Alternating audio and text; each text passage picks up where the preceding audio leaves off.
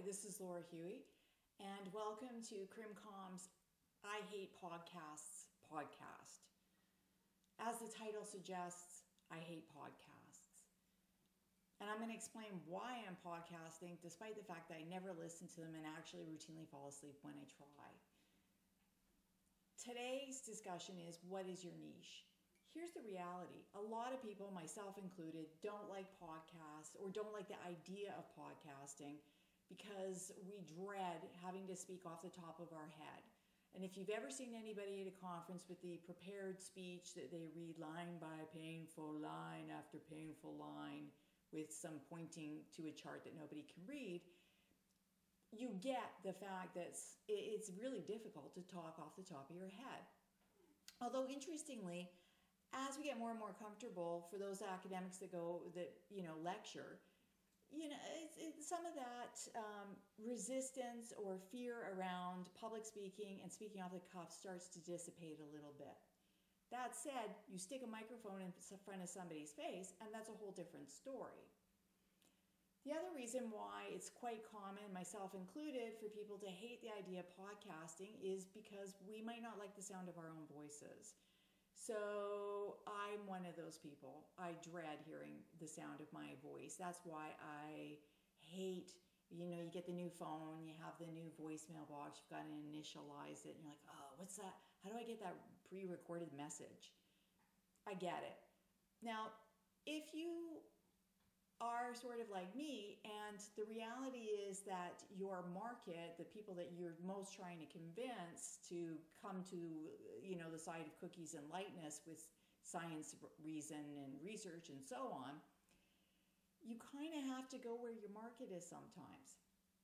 And in my case, it's turned out that through trial and error, I've discovered that police practitioners, which is, where I've spent the bulk of my recently the bulk of my career focusing on how to convert them into becoming evidence-based practitioners, well, they like podcasts. And it turns out that a whole lot of people like podcasts. Now, I'm going to talk about finding your audience in the next discussion. But for now, I think it's important to also recognize that sometimes we just can't, for whatever reason, we can't just become great podcasters or become great video people, or we might be very uncomfortable with doing media for a whole variety of reasons. So what I think is important to do is to sort of take stock of what your strengths and limitations are, and to sort of figure out what niche or what media format, if you will serve you best.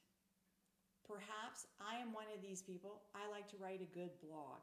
Why? Because I like to have complete and utter control. Like most, I'm pretty OCD, and I'm not saying that lightly. I'm serious. I really like to have control over what comes out. And when I speak off the cuff, I don't have that control.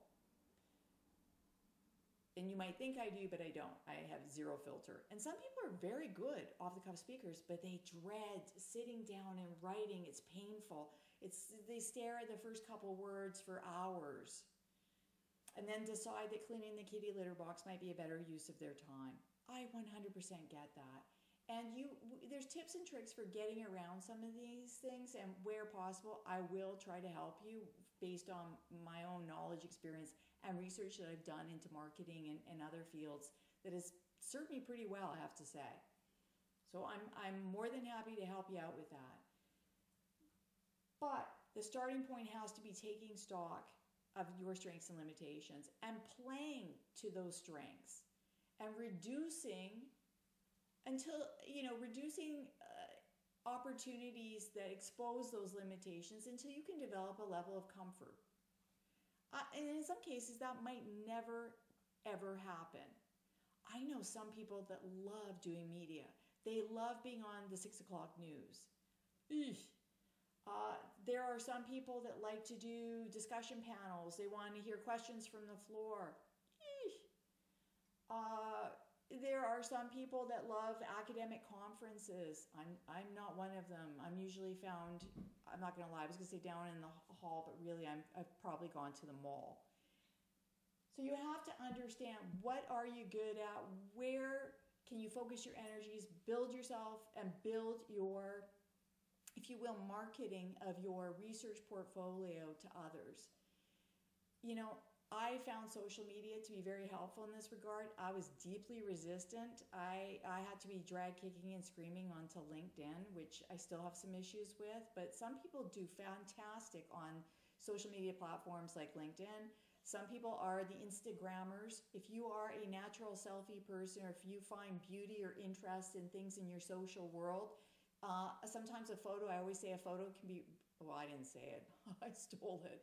A photo is definitely worth 1,000 words. So Instagramming might be a sort of a great place for you to promote and market your ideas. And when I say promote, market your ideas, what I'm talking about, of course, is your research and your research findings and the things in research that you find interesting. We want to, through CrimCom, we want to get criminologists much more actively engaged with public discourse, with policymakers, with practitioners, with community stakeholders. We want to take the learned wisdom of academia and make it fun, informative, and accessible. That can only really work, though, so let's be honest, if the criminologist herself or himself or him and herself or their self or however self you want to be, or you are, or you embrace, you need to be comfortable. You need to be in the zone. And so starting off with finding where that zone is for you, playing around with a little bit, getting your little, don't just, some things like the social media thing, you could dip your toe in, you could kind of follow people for a little while on Twitter and see what goes on and maybe engage a little here, a little there. I'm not talking about going full bore here, but just trying some new things and starting the process of figuring out what might work for you. And on that note, I will catch you on the flip side.